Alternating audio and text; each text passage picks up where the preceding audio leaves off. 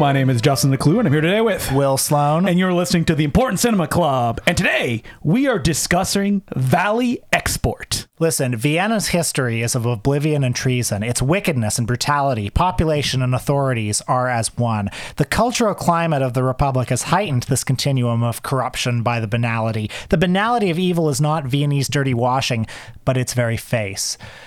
Discuss.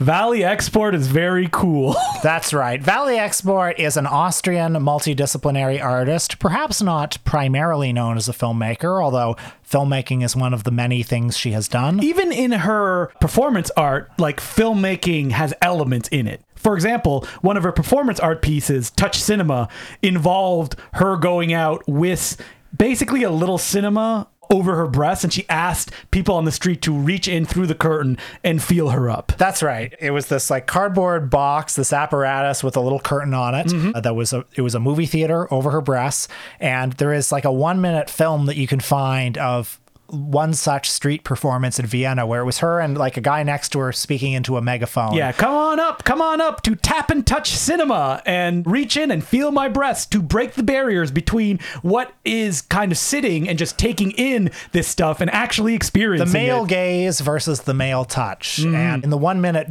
little film you can see of it, you can see like the camera's often cutting to men looking at her sort of with like leering like, oh, hubba hubba, a bunch of Tex Avery wolves. And then of course when they put their hands in the apparatus, feel uncomfortable. Yeah, because they are now having to interact with a human being doing this. Eye contact suddenly becomes very difficult. And she also has another piece where she walked into a art house cinema with pants that had no crotch, so you just saw her genitalia, and she just walked through looking at all of the people to break that barrier between the object on screen and somebody flesh and blood in front of you. Right. That piece was called Action Pants Genital Panic. Now, that sounds like a Japanese Pinku film if there ever was one.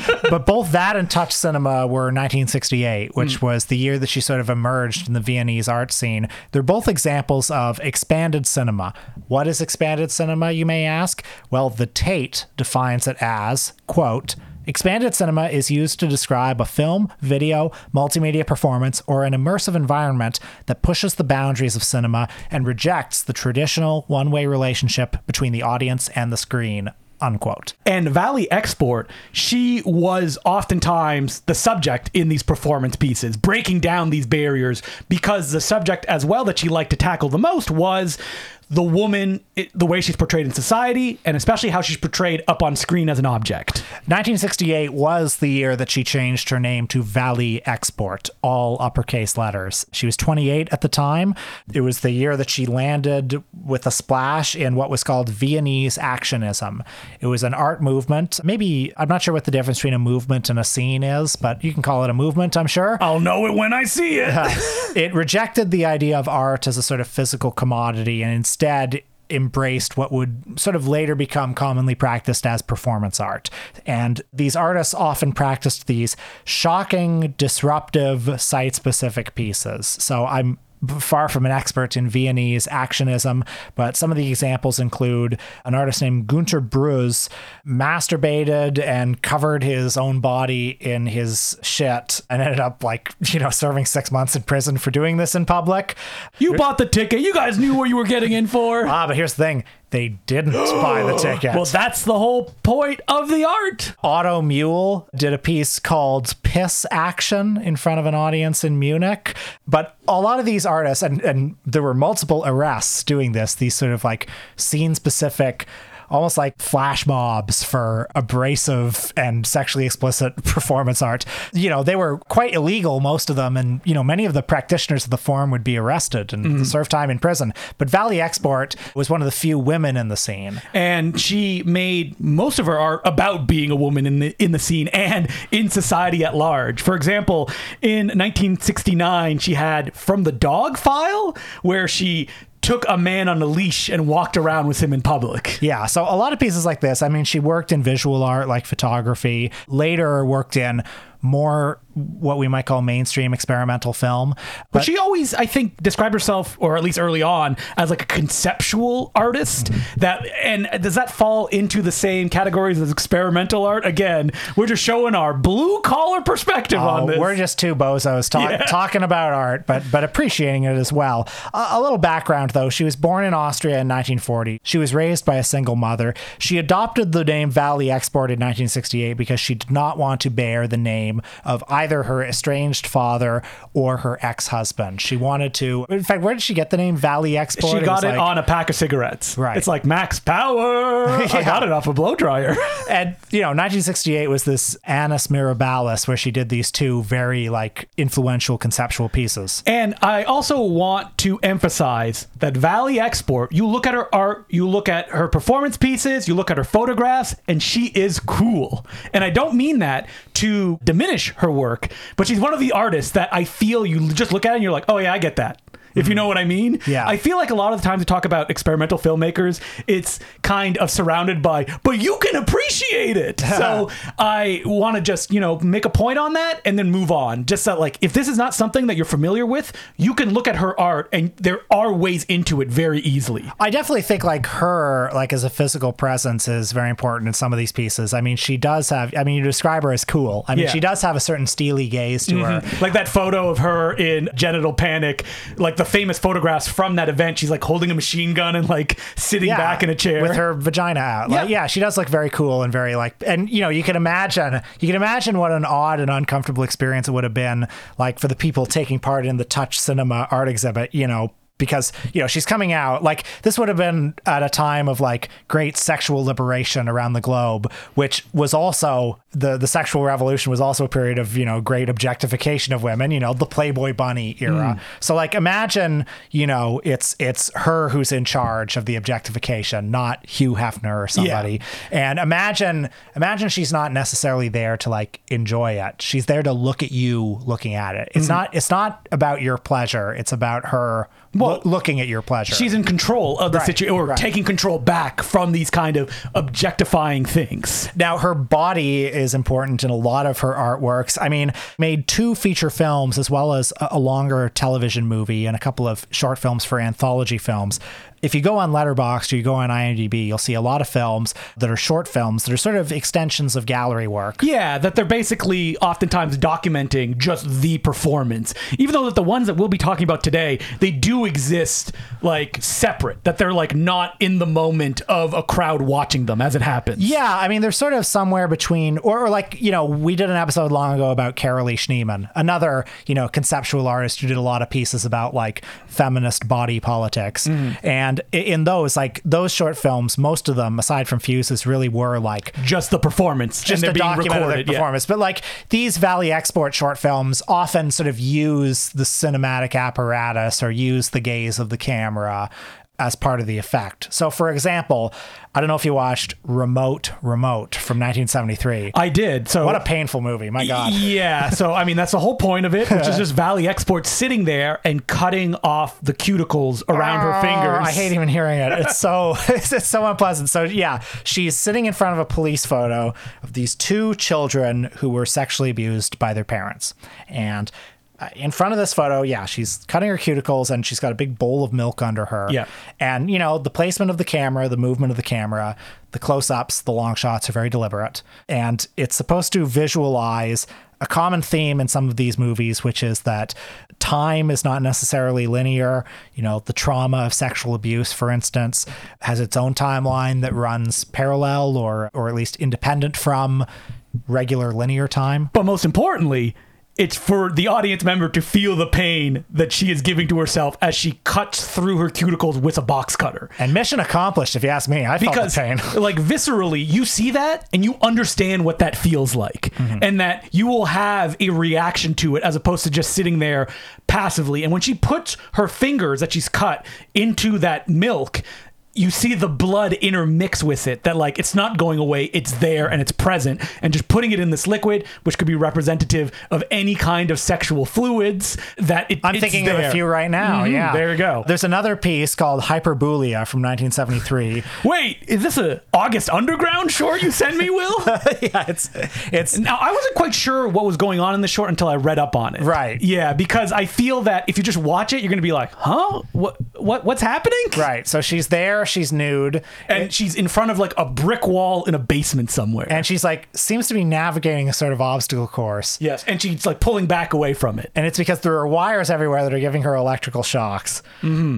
And the point of it is like you get electrical shocks, but she's going to continue to crawl through it until she reaches the end where that will not happen and it's anymore. an overcoming of the pain. You know? Yeah, that's what hyperbulia means. Excessive will or drive to do things. So hey, here's another short that I quite liked from the same year, Man and Woman and Animal. This is it's a bit of a saucy one. You're going to want to lock up your kids for this one. It's her in a bathtub with the shower nozzle. You can imagine what she would do with the shower nozzle in a bathtub. Clean herself off. Yeah. Okay. Yeah, exactly. Nothing else. And, it's a film about the independence of female sexuality. Female sexuality independent of any man. Mm-hmm. Now, you may hear this and say, I've seen stuff like that before, but I can imagine in the 60s and early 70s, this would have been... This was controversial stuff. Yeah, it was quite novel at the time. I mean, if you look at all of her performance pieces, and she has a lot of them, for that period of time, she was using her body. There was one where it was just her rolling around in broken glass. Yeah. So it's all kind of in that vein. I do think this stuff ages pretty well, though. Because, I do as well. Because, the female body, it's not like society has come to terms with it. No. I mean, a full 20 years after this, Annie Sprinkle was doing that performance piece where she would have her cervix open on stage and she would invite people to come and look at it. Mm-hmm. This. And that was shocking at that time. That was shocking at that time, exactly. Yeah. And you could do the same thing now. And frankly, it would probably be shocking all over again now because of there have been whole new discourses and whole new. I don't think there should be sex in movies, Will. Yeah, exactly. Yeah. It's a different time, and something like this, the stuff isn't dated. Mm-hmm. is my point. Yeah, and it's still powerful. You can still watch it and be like, wow, I can't even imagine what would have been the experience of being there as well. Yeah, but we're a movie podcast, Will. Don't we have movies to talk about? Why, you don't think Man, Woman, and Animal is a movie? Yeah, you know what? You're right. It's a movie. Pretty cool movie. I mean, feature films with narratives, characters I can hold on to. Well, she made 2 feature-length narrative films, as well as a TV film called Menschenfrauen from 1977. I watched Invisible Adversaries, and I watched her TV movie, which is, I believe it translates to Human Women. Okay. I watched The Practice of Love, which was her second and I think final feature-length film. Nice. We cover all the bases. Awesome. Okay. Well, let's start with her TV movie. So her TV movie, which she did make after Invisible Adversaries, is interesting because she's using a lot of techniques that she kind of did in that, but she has more of a narrative that you can grasp onto, even though it's very fractured in the way that it's presented. It's basically 4 women are in a relationship with 1 man. So it's like 1 man, he has a wife and 3 mistresses. Mm-hmm. First of all, what are you doing, man? Yeah. You mad man. Where do people find the time is my question. And some of his mistresses have gotten pregnant, and you see this through all of the kind of perception of how you would view these things. She's constantly shifting your attention. And you see it in Adversaries as well, which is playfully. For example, there'll be a split screen. They're having an argument, but the dialogue of the man has been dubbed into the woman and she's lip syncing to the man's dialogue. Mm-hmm. Or there'll be almost a persona style, people facing each other, or they're striking poses and they're nude, but they're having very kind of emotional conversations. Mm-hmm. So it's this high art, but then you filter it through, these are more mundane things that you talk about. Mm-hmm. So very fun. Also, she was one of the first conceptual artists to deal with what television does and the way that people watch it. So a lot of the flashbacks or imaginary moments in the story are shown on a TV that then the camera is filming. So I don't think you realize it unless you know these TVs are blue and it's just the film camera's filming the television, and that's what indicates that this is something either not real or that happened somewhere else. Yeah, well, the obsession with the TV image and the recorded image, circulates through her films. One of those early short films is called Facing a Family from 1971. Yeah, that's the one where it's the first time that they say artists dealt with how television affects, groups of individuals. Right. And in that one, like the family is sitting at a table or, sitting on a couch, like watching TV, but they're watching you. And then you're staring back at them. And it's a sort of meditation on the gaze, etc. And so this TV movie, I think it's kind of fascinating in that it's doing a lot of kind of conceptual ideas that they are this one scene, like very playful, but also emotional. And she finds a way to weave a narrative and have the connections that Adversaries struggles with at some times. And that, like, I don't know if it was working in the TV format, which, let's be honest, this is European television, so it's filled with nudity and there's no kind of, the limitations you would expect with television. And she finds a way to just kind of even have it reach a very satisfying, it is emotionally complex way. Did you feel sort of less, and a movie like Invisible Adversaries is purposely distancing. Yes. Did you feel less There distance? is definitely a distancing effect, especially with the way that the story has 4 women characters. So it's like very fractured in the way that it's told, especially that like some stuff is not happening. Some stuff you're like, is this a flashback? She uses also that when she's shooting through the television, she takes almost a TV language of like moments very quickly presented in the way that you kind of associated with television storytelling. And I found that really fascinating, the way that it played out. So Invisible Adversaries from 1977 is her best known film. It's been described as a feminist reworking of Invasion of the Body Snatchers, which That's a real stretch. Absolutely. Like, if you read synopses for this movie, you think it will be something different than it actually is. Yes, and I watched this movie twice, actually. I saw it, 2 weeks ago when Stephen Broomer played it, and I took a look at it again this morning to sort of try to put it in order. There is no putting it in order. No, there's no putting this in order. But I felt more comfortable with that. And I like this movie a lot, by the way, I should say. The main character is named Anna.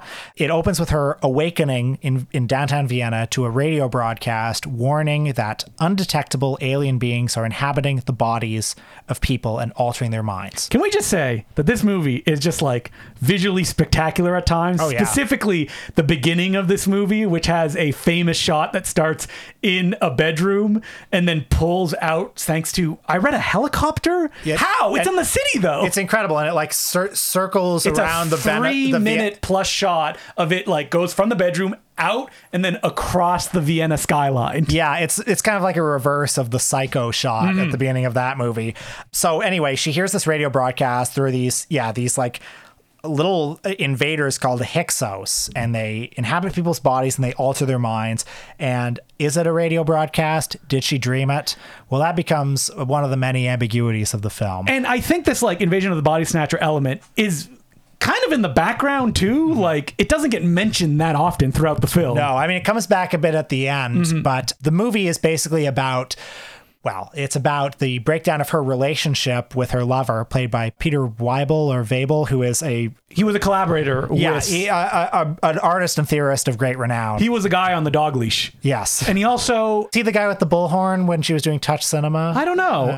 I do know that he was the co-writer of the movie that I just mentioned as well. So he was very involved with her cinematic works. And, they, I think, had a relationship in real life. So, Makes sense. He contributed to the writing of this movie about the relationship falling apart. And so the relationship falling apart is because this guy is a blowhard who won't shut up, and he sucks. That's right. And, this alleged invasion by these Hyksos demons is...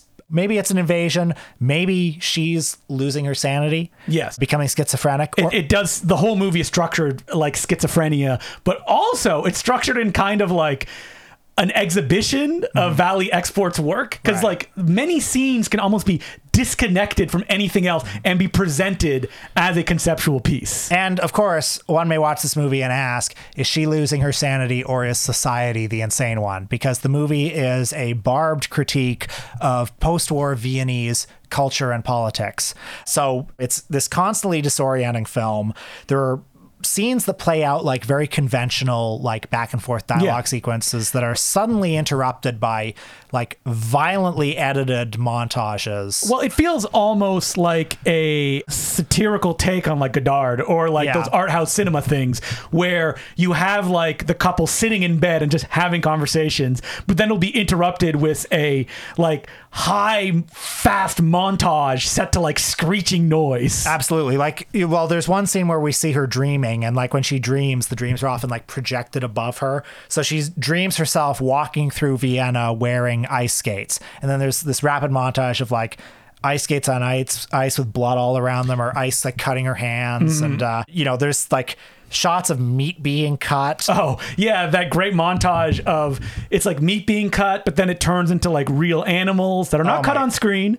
Well, the fish is. The fish is, and then you see it's like flopping mouth, but there's also a bird, and that doesn't There's get cut. a bird that looks like it's about to get cut, then it cuts to like a mango being cut. Yeah. Well, she loves, and she does this in both feature films that I watched, you like kind of fading from one object and making a connection into another. Mm-hmm. She does it in her art a lot as well, and all the movies that we watched, like her art is in these movies. Like the characters are doing her photography as well. They see examples of it. Well, yeah, there's that scene where like in the middle of the town, there are like her like big photo exhibits, like big cardboard cutouts of black people, and white of people. You know, like reality is constantly rupturing like that. Well, there's almost no reality in Invisible Adversaries. That like, if you think that you're in some grounded place, there'll be something else that you're like, wait a minute, is this actually happening? Like when she makes all the marks on her body with some marker and sits in the corner, and then her boyfriend comes and just kisses all of those marks as she looks kind of like angrily onward. And I mean, it's shocking, but it's also funny at times. It is funny. Like there's this, well, there's a lot of like quite sexually explicit stuff. I love the cut, speaking of things transitioning into other things, of a man's penis pissing on her head, yes. And then it cuts to her washing her hands under a faucet. Yeah, that was very quick too. Then you'd be like, "Is this what I'm seeing?" Yeah, exactly. It's on screen for like a second and a half. Yes. Or there's that other bit where it's like there's a normal scene, and then it cuts to a close up of like her bush, and she's cutting it. Yeah, and then she's putting it up as a mustache. Yeah, and then it cuts to her preparing dinner. Yeah, like a Sam Raimi style montage, like these really rapid shots between her like cutting her pubic hair and preparing dinner, and like some of what she depicts in these montages is violent, but a lot of the shock just comes from the disorientation of like, wait, where's I? Now I'm here. Yeah. And it's a bit of a shame that she didn't make that many feature films. Clearly, like she probably didn't have an interest. Like she said everything she had to say in these three, I guess. Well, also this first movie, Invisible Avenger, a little bit of controversy. Invisible Adversaries was very controversial because it was publicly funded to some degree. And I mean, there are some moments that are very like critical of Viennese society where, for example, there's this one very didactic scene actually where you see a lot of shots of like buildings being demolished. And then it's like cutting with like atrocity footage. Yeah, but also like just like kind of bleak and banal landscapes where on the narration she says words to the effect of like Viennese society doesn't value its artists. Like, what are we doing? Mozart's house, like the ambassador's mistress is living there, and they'll just tear down everything, and the police hate artists and they arrest everyone. And also, did you know that all the people who were making Nazi propaganda films just went on continuing in the Viennese film industry after that? And apparently this rubbed a lot of people the wrong way. It's a fool's errand to like say that this movie like is about one thing, and it would be untrue to say that. Yeah. Also, in addition to being a fool's errand, but one of the things that it communicates is the idea that like this society is fucked, and it's fucked just like at its core. And like when I was trying to find a way to connect to this movie, because Viennese politics are not my forte. I mean, I'm just laughing, loving the edits and the visual. Will's like, I need a way in. Well, like there's a lot I can connect with, but like the political angle, I was trying to catch up on this a little bit, but it's just like, it's kind of like any country where it's I was going to say, as opposed to Canada, where the artists are treated incredibly well and our culture is held up. And like, it's not like we don't have, horrible atrocities that immediately, and the same people who commit those atrocities just continue in power. And in the United States right now, it's like the whole like managerial class of the country is just like burning down everything around them. Yeah, hollowing out the arts industries and like deleting movies for tax write-offs and movies with famous characters and funding genocides overseas, and it's all frickin' fucked. Yeah, I'm Bill Hicks over here. Oh, I thought I was listening to Bill Maher. Ranting. Welcome to Club Random. So She continued on after these films and continued to do exhibitions, arts, and like way into the 2010s. Yeah, and I mean, one more feature film, The Practice of Love from 1984, which, you know, I also liked quite a bit, not quite as much as Invisible Adversaries. I mean, it's a more, it's sort of a more conventional film. It's a thriller about... Ooh, a thriller. Thriller. I'm putting... It's always described as the thriller. Yeah. The main character, named Judith, is a TV journalist who, you know, when we first encounter her, she's doing an expose on like the peep show industry in Vienna that ends up getting kiboshed by her employer.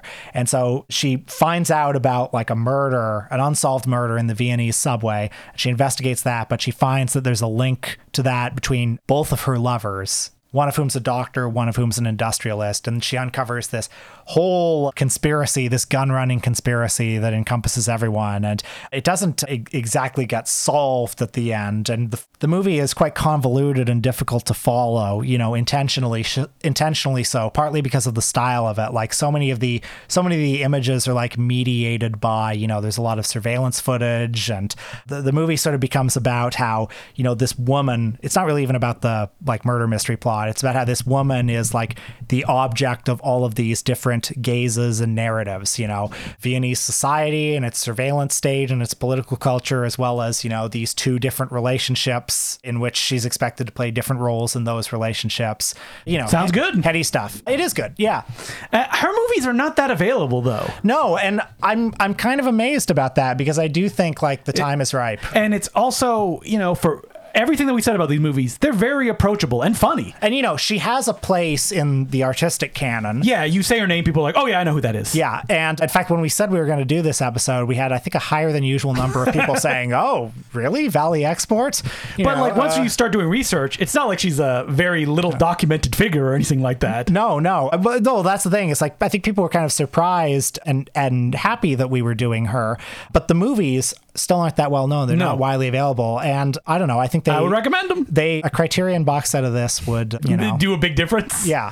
So they can do the 10 releases of 4K stuff that me and you are not interested in, and then we'll buy the VALIE Export box set. And like the thing is, you know, these are movies that are very much speaking to like the moment that they came out, that nevertheless, and you know, they're very subversive and they're interventions in those moments, but nevertheless, the issues are very timeless. Well, as per usual, you can send us letters at importantcinemaclubpodcast@gmail.com. And our first letter is from Benjamin. And he goes, as somebody who is obsessed with trailers and related ephemera, bumpers, snipes, and theater idents, to the point of reconstructing what would have played before movies during their original theatrical run, what are some of the most memorable trailers, good and bad, you have ever seen? Okay. The year was 1995. I was 6 years old. I was going to see Free Willy 2, The Adventure Home. Wow. Big screen. Big sound. Loved it. And I don't remember too much about the movie, but I do remember the trailer. Batman Forever? Almost as good. Ace Ventura, When Nature Calls. Ace is back. So it's the trailer where it's the teaser where it's like Africa, the dark continent. No one would tame it. No one. Guy pulls off tribal mask.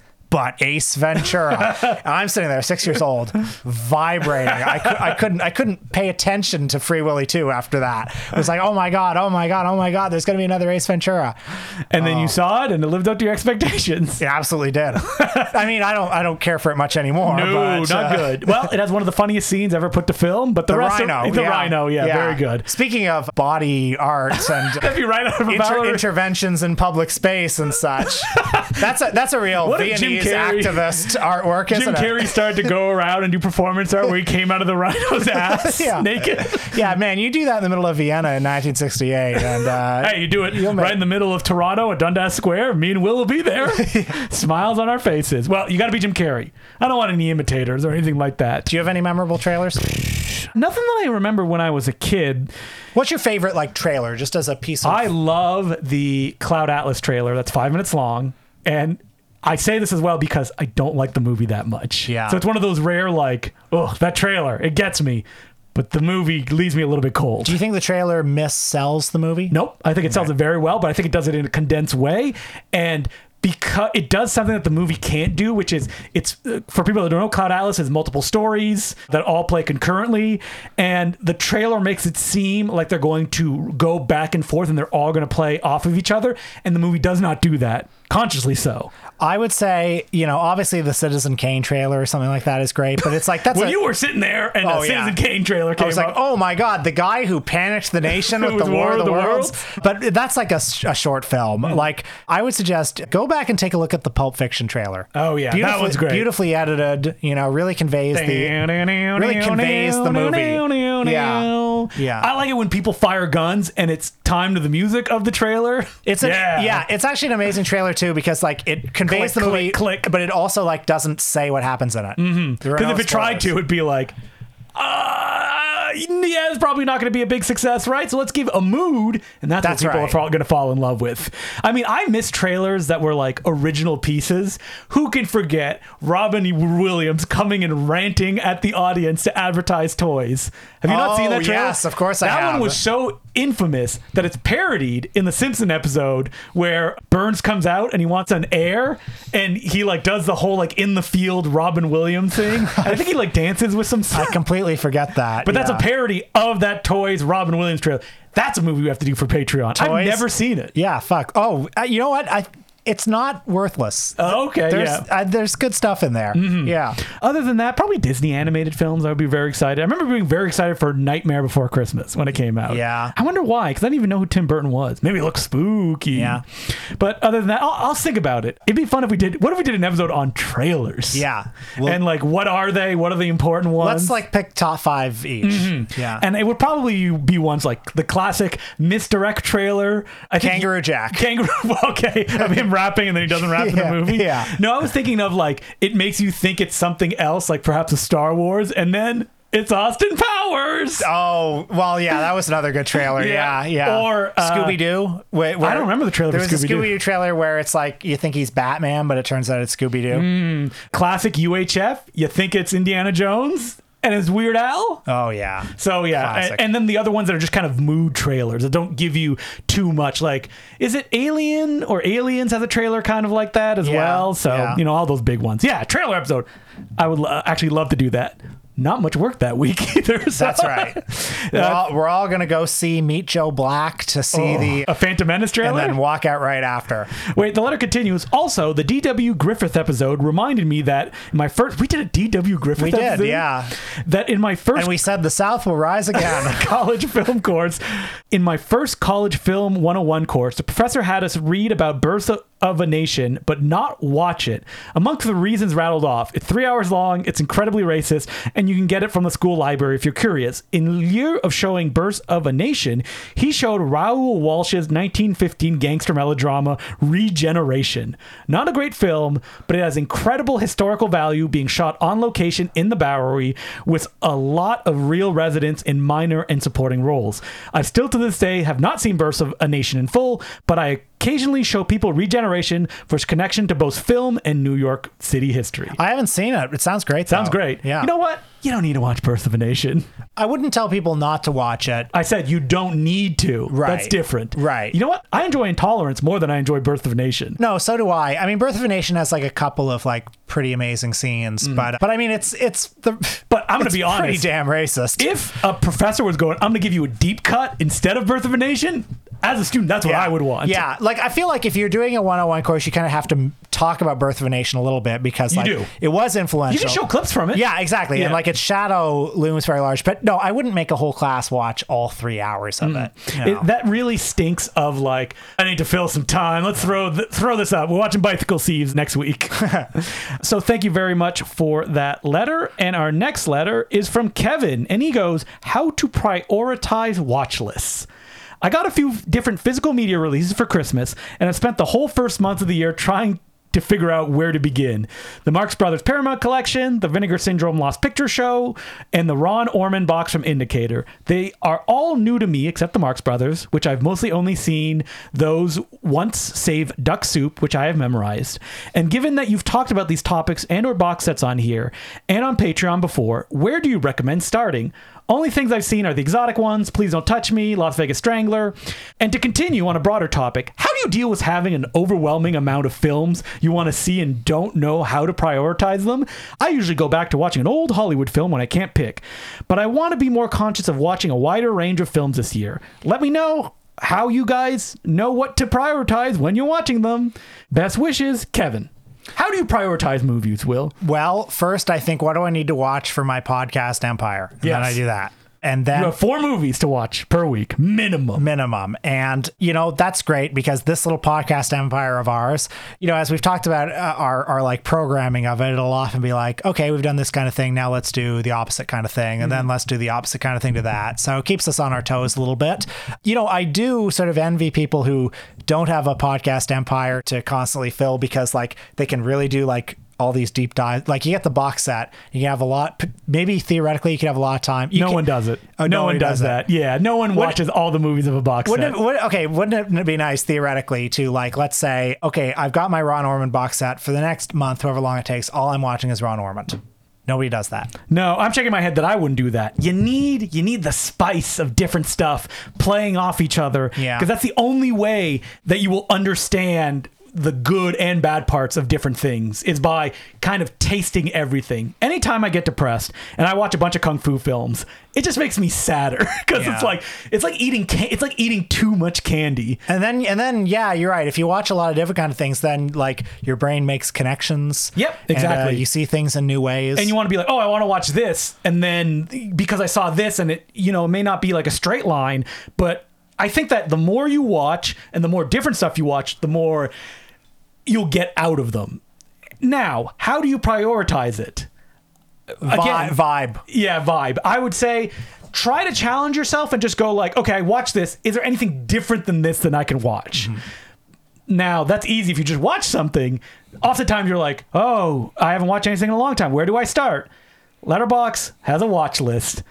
Now, personally, my watch list is not that big. I actually remove movies that I was like, it's been on here for months, it's gone, because I ain't watching it.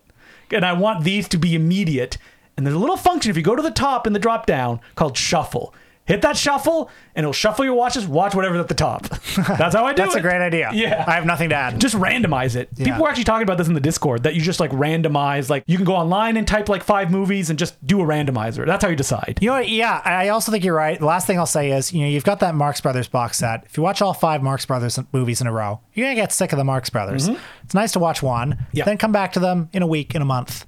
And then they're always there for you, and they're always fresh. To be more specific, where do you start with Ron Ormond? Just pick any movie. It doesn't matter. I disagree. If footmen tire you, what will horses do? But we know that. But like on this box set, from there onward, like the exotic ones, Please Don't Touch Me. Dive in. Yeah, just dive. Watch one. They're all good. Watch one. Think about it.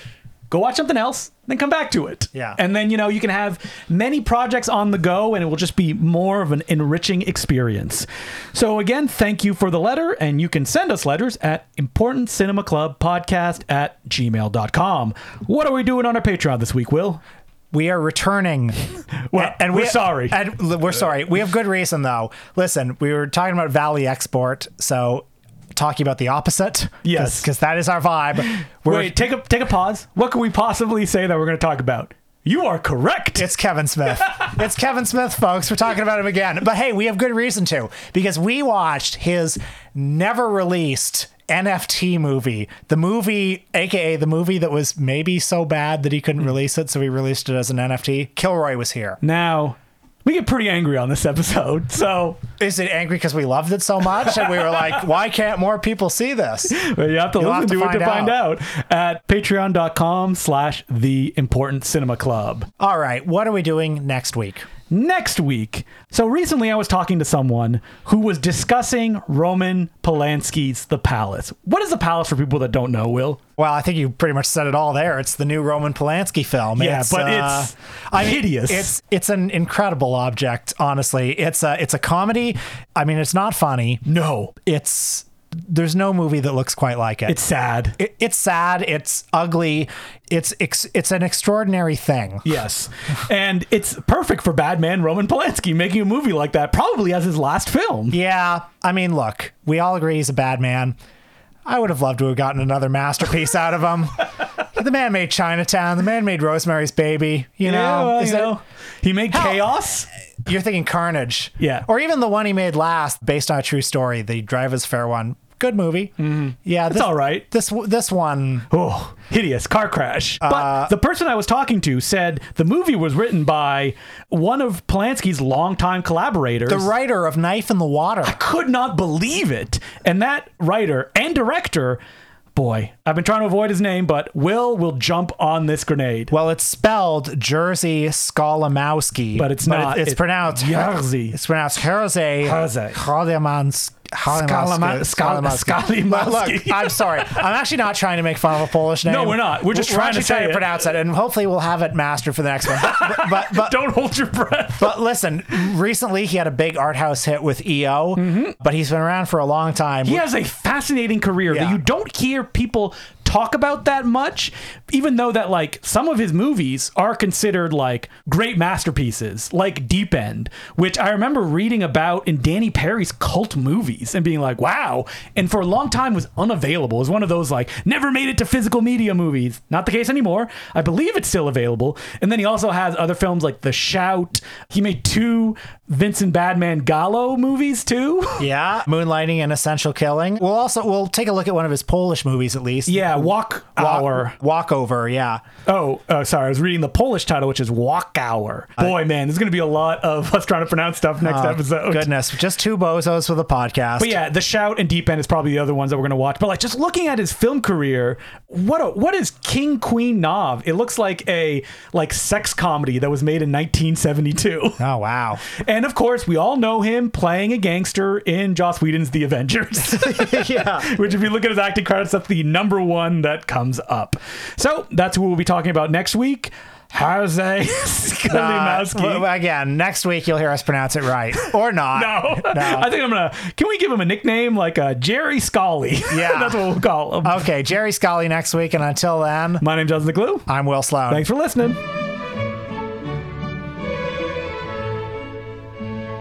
I'd like to thank some of our new patrons who include David Monk, Greg Moeller, Mark Harper, Alan Butt, Ari Rosner, Peter, Frank Ritz, Ben Nato, Nick V, Flower, Invalidity, Colin, Kieran Casey, Tom Meager, Alex Rose, Yevon Gordon, Kevin Shaughnessy, Kemble McClure, Turbo Snore, BK, Juan Matoa, and Jeremy Singsong. Thank you very much for becoming patrons. We could not keep doing this without you. Well, last night I had a great time at the movies. Wow, what'd you see? I went to the Kingsway Cinema. You explored joysticks? Yeah.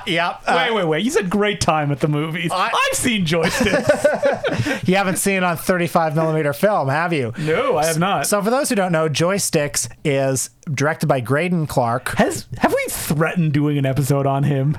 You know, I'm sure it's come up, but the thing is, his filmography is just so damn bad. It is, but he's got a lot of stuff. Black Shampoo. Oh, Satan's Cheerleaders. What is the one that like Shout Factory keeps putting out on Blu-ray over and over again with the flying thing with teeth? Oh, is it The Uninvited? No, The Uninvited is a cat within a cat movie. God, he's got what a career this man had. So Wacko, of course, yes. The Joe Don Baker horror comedy.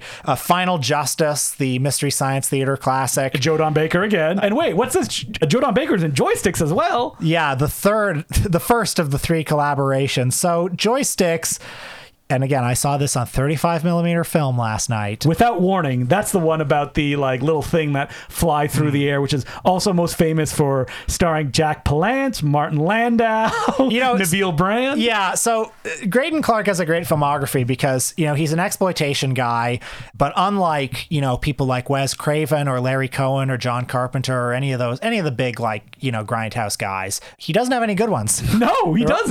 They're all bad. He has films that people are nostalgic for. Yes.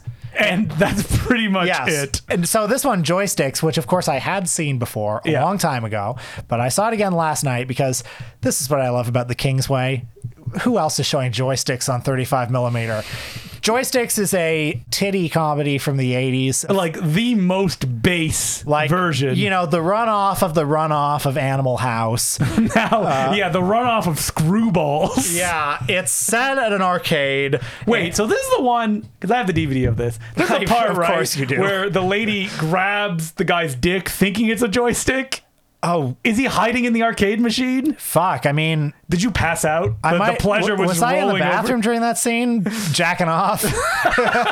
Because of all the boobs on display? Because I see the poster as him hiding inside of it as well. But maybe I'm confusing that with Porky's. Yeah, maybe. Well, listen, the fact that the idea of the joystick as something that can be grasped upon like a penis is not lost on this film. Okay. It comes up over and over again. But yeah, it's this arcade, this cool place where everyone hangs out. And, you know, the heroes, like there's a cool kid, there's a nerd kid, and there's a John Belushi kid. You know, a real, what was his name in Animal House? Did he have an iconic name, or was he just John Belushi? It's not Otter, was it? That was another Animal House guy. I can't remember. Anyway, it doesn't matter. People are yelling right now. There's a fat guy who farts. And so it has all those, and all these people from different strata of society. This is what I really like about the movie, are all together at this arcade. But there's a man who will not take this. It's Joe Don Baker as a local dignitary. Sorry, I'm laughing looking up Animal House, and the questions is like, how did John Belushi stay in Animal House? I don't know. Watch the movie. It'll give you the answer. Yeah, right. Because wasn't he there? It was like, 8 years down the drain. That's yeah. Well, anyway, in Joysticks, John Bluto. Sorry, that's who it was. Bluto. Yeah. In Joysticks, Joe Don Baker he's John Vernon in Animal House. He's John Lithgow in Footloose. He's Joysticks. We gotta stop the arcade, and the kids are like, no, we gotta save the arcade. And this movie is so stupid. It's. I remember. Isn't there a teenager that has sex with like Joe Don Baker's wife at one point? Is there ever? Yeah. And there's a whole farce scene where it's like the fat kid and the nerd kid are like, for some reason, like sneaking into his house, and he gets into bed, and his wife is like, I'm feeling horny. Some light sexual assault humor. Yeah, that's what happens. As there always is in these movies. Ugh. But yeah, he goes into the bed, and the wife, who's sort of like half asleep, is like touching him. Classic orangutan style confusion. And then, of course, Joe Don Baker walks in and puts on his pajamas, but he doesn't notice that the guy's in bed. Anyway, Joe Don Baker in this movie, I think, is very good. Okay. He actually... Has Joe Don Baker ever given a bad performance? I don't think so. Because he's one of those guys, right? He's present. Rocks. Yeah. People make fun of Joe Don Baker, but fuck those people. Joe Don Baker rules. He always brings it. And in this movie, he shows up. He's funny. Has gravitas.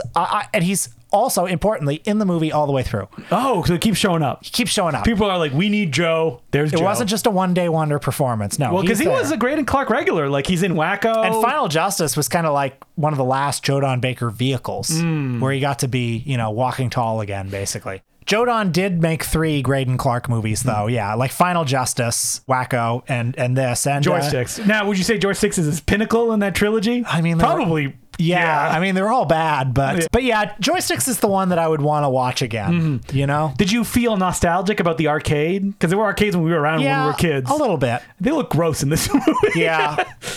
The whole movie just has kind of grime all over it. But the Great and Clark touch. It has a certain joyous energy we could easily do a Great and Clark episode, like Black Shampoo, Joysticks, The Forbidden Dance is Lambada. Oh, man. Okay, after Jose. Yeah, we're doing Great and Clark. Yeah, let's do it, honestly. Now, are you going to pull up his biography that he wrote and give it a read? He might have good stories. Yeah, he might. Whenever I've seen Great and Clark interviewed, he's great. He's great, but he's a little full of himself. That's what I mean. He's full of himself. Like a lot of I was working on this film because I believe he worked with Al Adamson a bunch, right? Yes. And he's like, I could direct this in my sleep. Like I saw Great and Clark in that documentary 42nd Street Memories, all about the Grindhouse theaters in New York. And he was talking about the theaters. And he said something like, there were some theaters kind of on one end of the strip that would show some of the higher level exploitation films, like sort of the films I was making. And it's like, oh yeah, you have to insert that, don't you? It's like, oh, of course, I was making the good ones. No, you weren't. I know that Mike White of the Projection Booth is obsessed with Black Shampoo. Yeah, so, I've never seen it. Maybe there's something there. I can't wait for this. All right, so Great and Clark coming back up, and maybe I'll watch Joysticks again. Don't make me, please. I wish you were there last night. You would have had fun. I did know some friends who were going to go to it, and I spoke to them, and they were like, I don't need to see Joysticks. But Will was there. Big smile on his face.